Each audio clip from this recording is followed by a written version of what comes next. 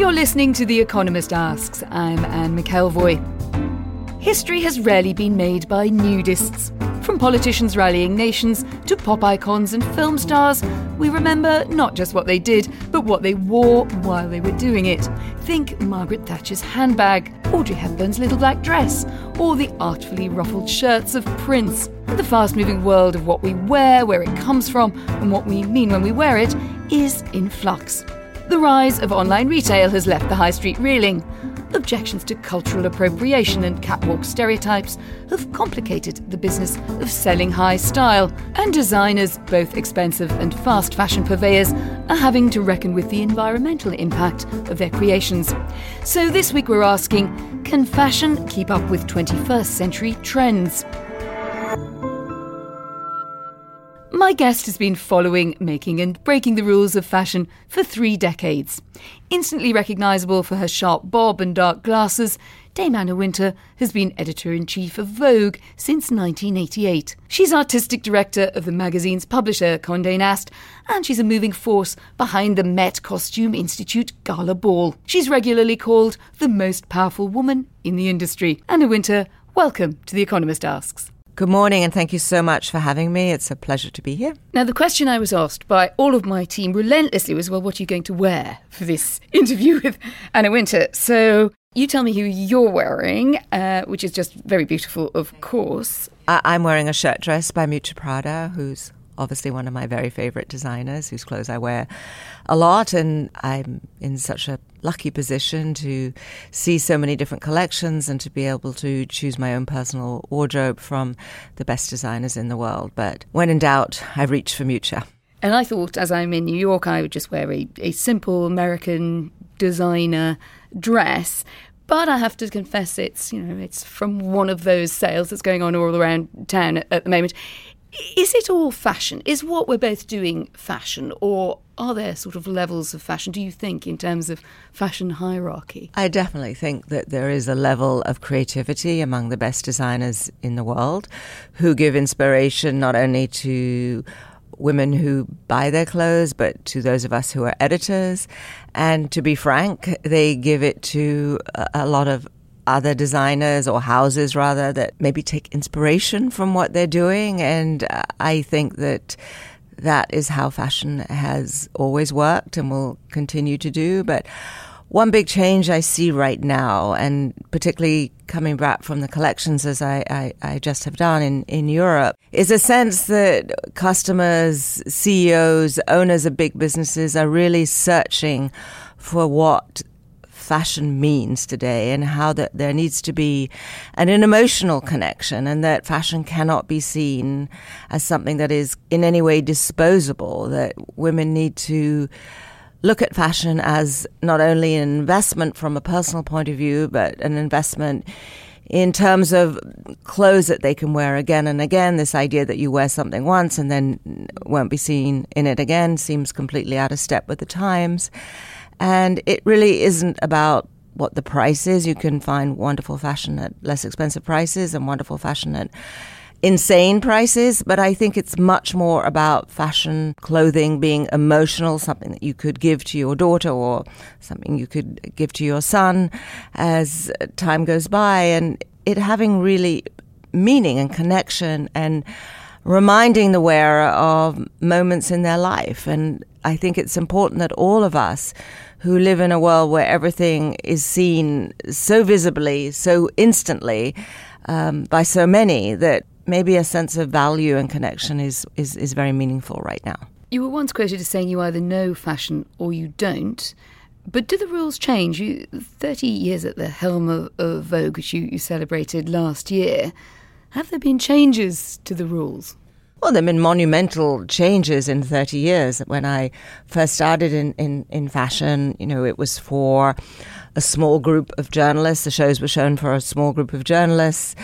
The amount of photographers present at the shows was heavily managed. There was no video at that time. There was certainly no influencers and there were, except at the couture, very few customers. And we've seen so much change. The shows have become like theater. I mean, they are a way of a designer getting his or her message out to the world instantly through so many different channels, whether it's through video, Instagram, or people who are present at the shows, reporting backstage or live through everybody's personal accounts. I mean, it's... Do you like that? I mean, if you had the time again, would you return to a time when it was, in a sense, the whole experience was more curated and less sort of levels? I think there's absolutely room for both. I was lucky enough just to be in Europe at the couture shows where there's obviously fewer people, and it does feel like a more rarefied, as you say, curated experience. But I also think the fact that fashion is so democratic and available to everybody is wonderful. And the fact that we as journalists now have so many opportunities to talk to our audiences in so many different ways, for us not to take full advantage of that or acknowledge that would be ridiculous. I mean, fashion is an industry that reflects change, leads change, is a conversation constantly about change. So I'm not really a believer in looking back at the past, except to tell stories. And I think we have to celebrate the future and where fashion is really taking us right now. And I see so many conversations happening to do with the world that we're living in. Obviously, sustainability is top of everybody's list. I think values in terms of what a house might stand up for right now is very important. I think it's not a time to be mealy-mouthed and weak and trying to please everybody. I think that time is not now. Let's come back to the interesting times we're living on both sides of the Atlantic in just a moment. I wanted to stay with you on social media and its impact for just a moment. So Vogue has a big presence on social media across all the platforms. You've been more reticent. Mm-hmm. Do you think that's the right balance for those at the top of organisations and for the editors, or do they also need to be part of this conversation? I think everybody makes their own decisions. I believe very strongly that I work for Condé Nast. I work for Vogue. I don't work for Anna Wintour. When I can be useful, for instance, there's a little video series I do called Go Ask Anna. I'm happy to do that. I'm happy to do podcasts like the ones that we're doing right now. I'm happy to do interviews when it feels applicable. I feel that we have a very, very strong and interesting social media presence through our Instagram account. I think we're at 27. Is it 20? I think it's 27 million followers right now. And that, to me, is how it should be. I think. But it sounds like something you prefer other people to do. And how do you then avoid kind of missing things that may be happening in China if you look at the vast rise of social media there? Do you feel that you can still curate that if you're not in it yourself? I don't feel it's necessary for me to have a business Instagram account, which is about promoting myself. I feel that Vogue does a great job of talking to our audiences all over the world through so many different platforms. And of course, I'm aware of all of them and involved in many of them. And to me, it's not only about our social media platforms per se. It's about what we put in the print editions of the magazine. It's what we put in our website. It's what we do in terms of events. I'm personally very, very supportive of the Met Gala that we host every year, which is a way of talking to our audiences. I think we reached well over 1 billion in 2019 through different channels for the Met Gala. So I'm aware of it. I help shape it, but I think it isn't necessary for me to have my own personal voice. As I said, to me, the most important voice in this is Vogue's. And how has that kind of rebalancing between social media and digital presence changed the role of the magazine Vogue, which for a lot of us, this is generational. Right. Vogue means a magazine. Probably I have younger listeners today for whom it could mean Vogue.com primarily.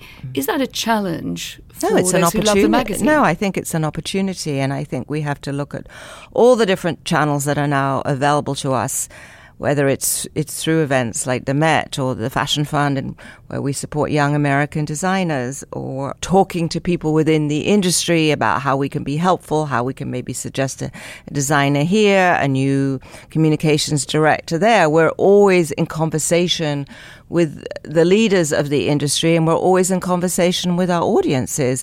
And how fantastic is it to have all these different channels?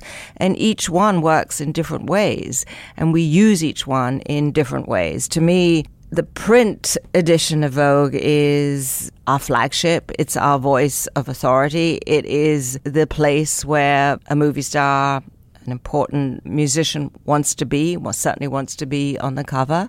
And then we use the material, the content that we have across all our platforms. And at the same time, we are creating original content, again, across, particularly right now in video. Okay, so what's the difficult part of this, right? It all sounds like finding time. It's just finding time to keep. There must be a challenge. It's finding time, but I am also a great believer in delegation and finding people that are way better than I am at what they do and letting them do what they do. And of course, I want to know what's going on, but you can't micromanage in a digital age. I mean, that would be impossible. You would just never sleep and you would never have anybody happy working for you. And I think people do so much better when they feel that they are empowered and they have freedom and they can make choices themselves. And looking at the results and looking at how much we've achieved, particularly in the last 10 years, in transforming Vogue into this multimedia brand is extraordinary. We talk a lot in our societies at the moment about the gaps, about the inequalities, and what we can realistically do about it without entirely sort of taking the fun that there is out of spending power and out of different levels in which people will be able to spend on clothes. But do you think that sort of changed anything about the fashion business that you see day to day, that sense of a kind of need to connect between high fashion and broader levels of society? Well, what's amazing about fashion today is that its influence and its direction and its inspiration comes from so many different places.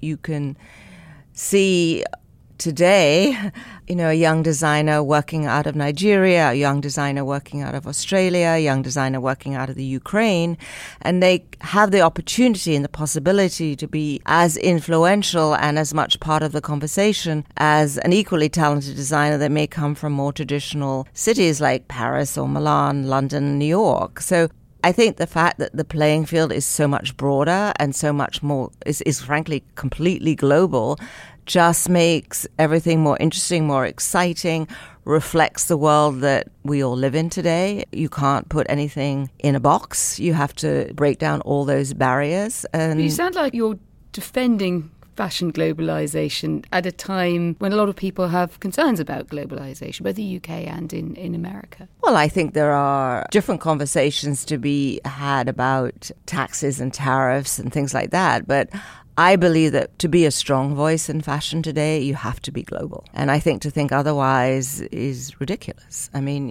it gives you a bigger platform. It gives you a wider audience. It gives you an ability to connect with more people every single day and for them to wear your clothes. So why wouldn't a designer working today want to be thought of as a global designer? It's so interesting talking to Tom Ford, who is currently coming in to replace the great Diane von Furstenberg as president of the CFDA, which is the Council of Fashion Designers of America. And the very first point that Tom raised when we originally had the conversations with him is that American fashion has to be thought of as global. And if you look at the history of great designers who have reached great success, they haven't reached that success by thinking, oh, I have to be French, or oh, I have to be Australian, or whatever it may be. They've achieved that great success by reaching out to the world. Let's turn towards the influence of fashion on politics. And you're also involved in political fundraising sometimes. You certainly like your voice to be heard in the argument about values, which is a particularly lively one, it could be said, in the US at the moment. Are you winning? By the way, do you feel you're winning your values competition, shall we say? I don't think of it as a competition. I do think of it as all of us being deeply concerned by a lot of what is happening in this country. I can't speak with the same knowledge about England. I mean, I certainly read about it and I'm there a lot, and it seems like Does Brexit keep you up at night?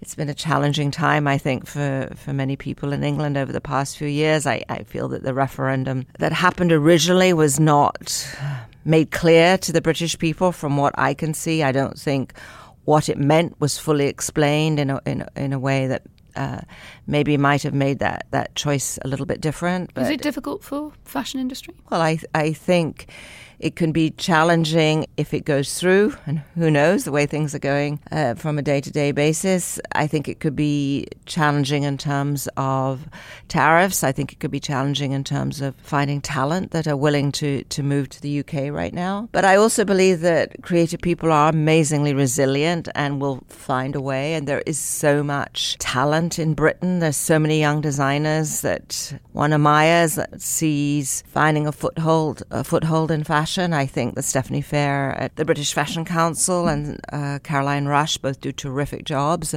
raising awareness, helping with education. Would you like to see fashion campaigning against a no-deal Brexit? Which would be I think that's where the British Fashion Council and the those who live in Britain who are more aware of the ins and outs of it than I am to take a stand. I know that they have concerns, and hopefully those concerns will be addressed. I think it's more important that fashion takes a stand on other issues, and that all of us have done this over the past many years. I think that we've taken a very strong stand on LGBTQ rights. I think we've taken a strong stand on immigration. I think we've taken a strong stand on human rights. I think with leaders like Stella McCartney, the fashion industry is very aware of the damage that many of Should it have a guilty conscience? I think you have to have a conscience that is aware and a conscience that can look for solutions. I think just being guilty doesn't solve anything. Overproduction, if I walk out of here and walk into a store, the amount of overstock, yes, notwithstanding attempts to bring it down, is stupendous, isn't it? I think it's very important for people to be aware of what's happening and to be aware of the dangers that we're seeing ahead of us. Every CEO in the world of fashion, or indeed in the world of beauty, that one talks to today is aware, and I'm not sure that I would call it a guilty conscience. I think it's just people with a conscience and with the ability to make change, and they all are working towards sustainability and solving the problems at hand. The word that I would use is finding a solution. Let's look at some of the women in politics here in the US that you featured or put on the cover. Ocasio-Cortez, Kirsten Gillibrand. You do seem to keep your distance a bit from the Trumps and Melania Trump. I think she featured a long time ago, but before she was in the White House as First Lady. She makes it sometimes to Vogue.com, but not to the magazine. Is that a conscious decision? There are so many women in politics that deserve celebration, whether it's Kirsten or Senator Harris or Senator Warren. We just recently ran a piece in our current issue about 5 of the 6 political female candidates, all of which I felt deserved a place in Vogue, and how wonderful, after a lot of naysayers said after HRC not succeeding that it would be very difficult. Hillary Clinton, to those who don't know the acronym. Not succeeding women might find it very difficult to find a voice in the current presidential campaigns, and how wonderful that is not the case, and that in fact I think that both Elizabeth Warren and Senator Harris are among the top 4 candidates right now. And how did you react to the Donald Trump tweets at the start of the week that I'm talking to you, which he very directly highlighted the non-white status of 4 women on the left of politics, Ocasio-Cortez probably being the best known outside America? What was your feeling about that? I think the president is playing to his base. And I think that is what I personally feel is that's behind a lot of what he says and what he does, that he's very conscious and very aware of who is supporting him. And there are many, many people in this country who don't. And I think, unfortunately, the divide is getting bigger. And all I can say is that I hope we will be able to see things differently come 2020. But did it make you angry? I think it's become expected at this point. So a lot like having a guilty conscience, becoming angry is not really helpful, and better to think about what we can do to move people's thinking and change the way people think, and how can we talk about values and everything that a lot of people in this country believe in. We just glided, or perhaps it's glid, I don't know, past the question of Melania and where she sort of features in Vogue world. Do you feel that she's not the right person to highlight in the magazine? Or I really asked you if it was a conscious decision to kind of lift up this portrayal of Democrat women. I think it's important for Vogue to support women who are leading change in this country. There is something so visual about the Trumps and his sort of ill-fitting suits and the strange trousers and red baseball cap, almost deliberately off-trend, not interested in some ways in presenting himself in other than, as you perhaps refer to, a way that might echo with a base.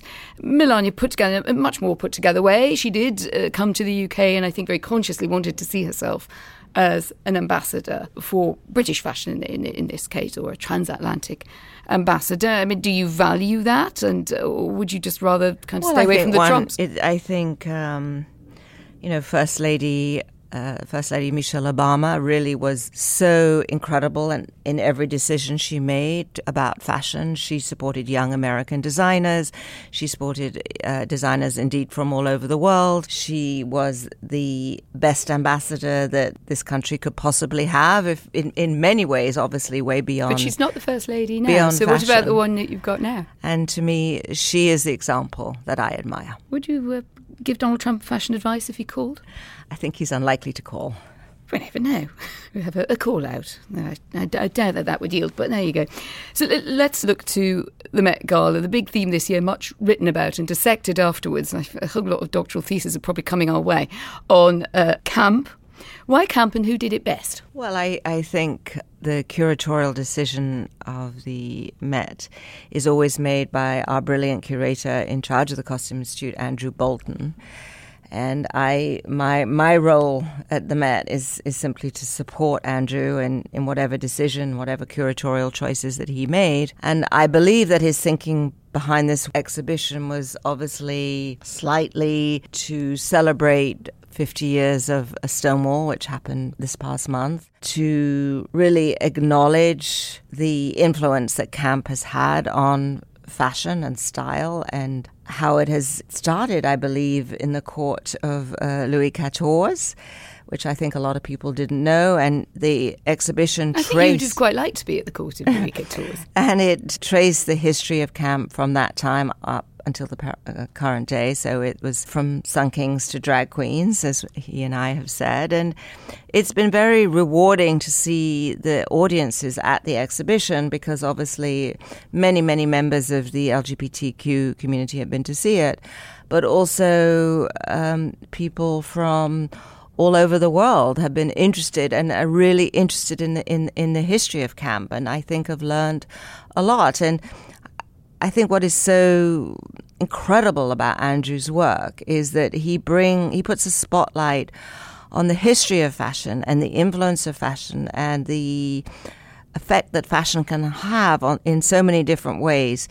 He brings that to a much broader audience than I think that people fully understand. It isn't just the world of fashion that goes to those shows, and to see the range of people going in there every day is extraordinary, and the numbers are obviously also deeply rewarding. The exhibition last year, which was called Heavenly Bodies, and reflected the influence of the Catholic Church on costume from the past and today, and included amazing pieces from the Vatican itself, was actually the highest visited exhibition in the history of the museum itself. One thing I wanted to ask is, actually, it's interesting you bring up the the 2 years and the two different themes. But one thing that does link them is a sort of look at or changing views of sex appeal, of gender roles and where they fit. And of course, they're so integral to fashion, everything from the shape of what we wear, what we want to say about ourselves, or what we don't in what we wear. But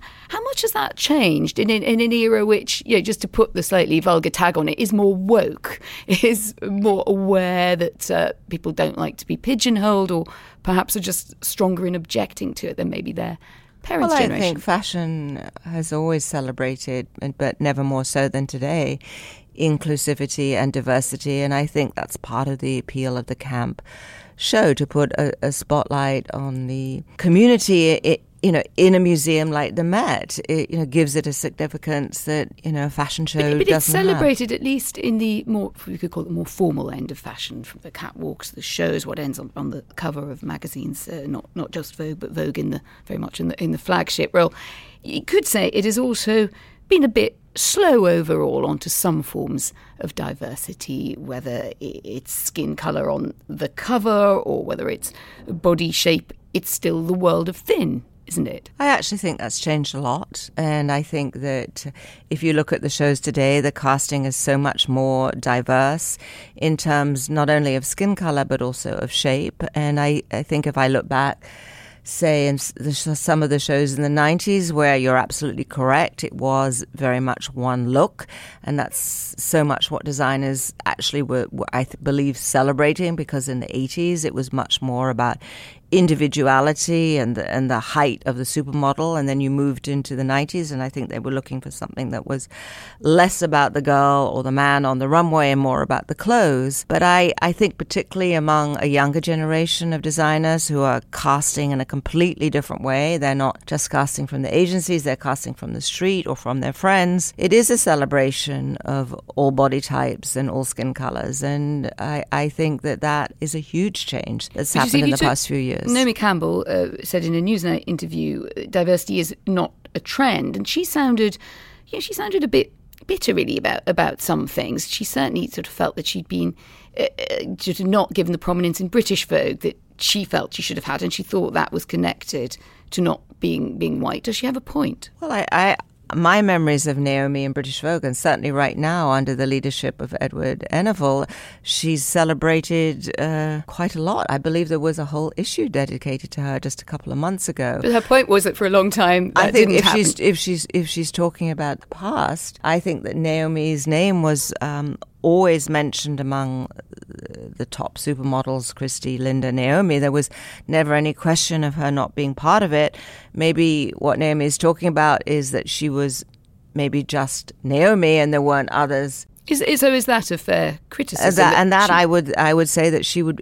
I don't know. I'm not sure which interview you're referring to, but I could understand that she might feel that way. And to give her full credit, Naomi has always been very, very vocal about diversity, and I think has been very instrumental in leading the change and the charge, and she should only be recommended for that. But I think that she would agree. I would be surprised if she did not agree that things have definitely changed. Would this argument about diversity, which you're clearly quite engaged in and yes, you're thoughtful about, and how things have changed and audiences are changing in their expectations, would it apply also to body type, to body size? Because there is a bit of a tension there, isn't there? As fashion has been to an extent, or the portrayal of it, about ideals. Would a plus-size model be a comfortable fit for you, say, on the cover of Vogue? I mean, we've had Ashley Graham on the cover of Vogue. We certainly include girls of all sizes in the pages,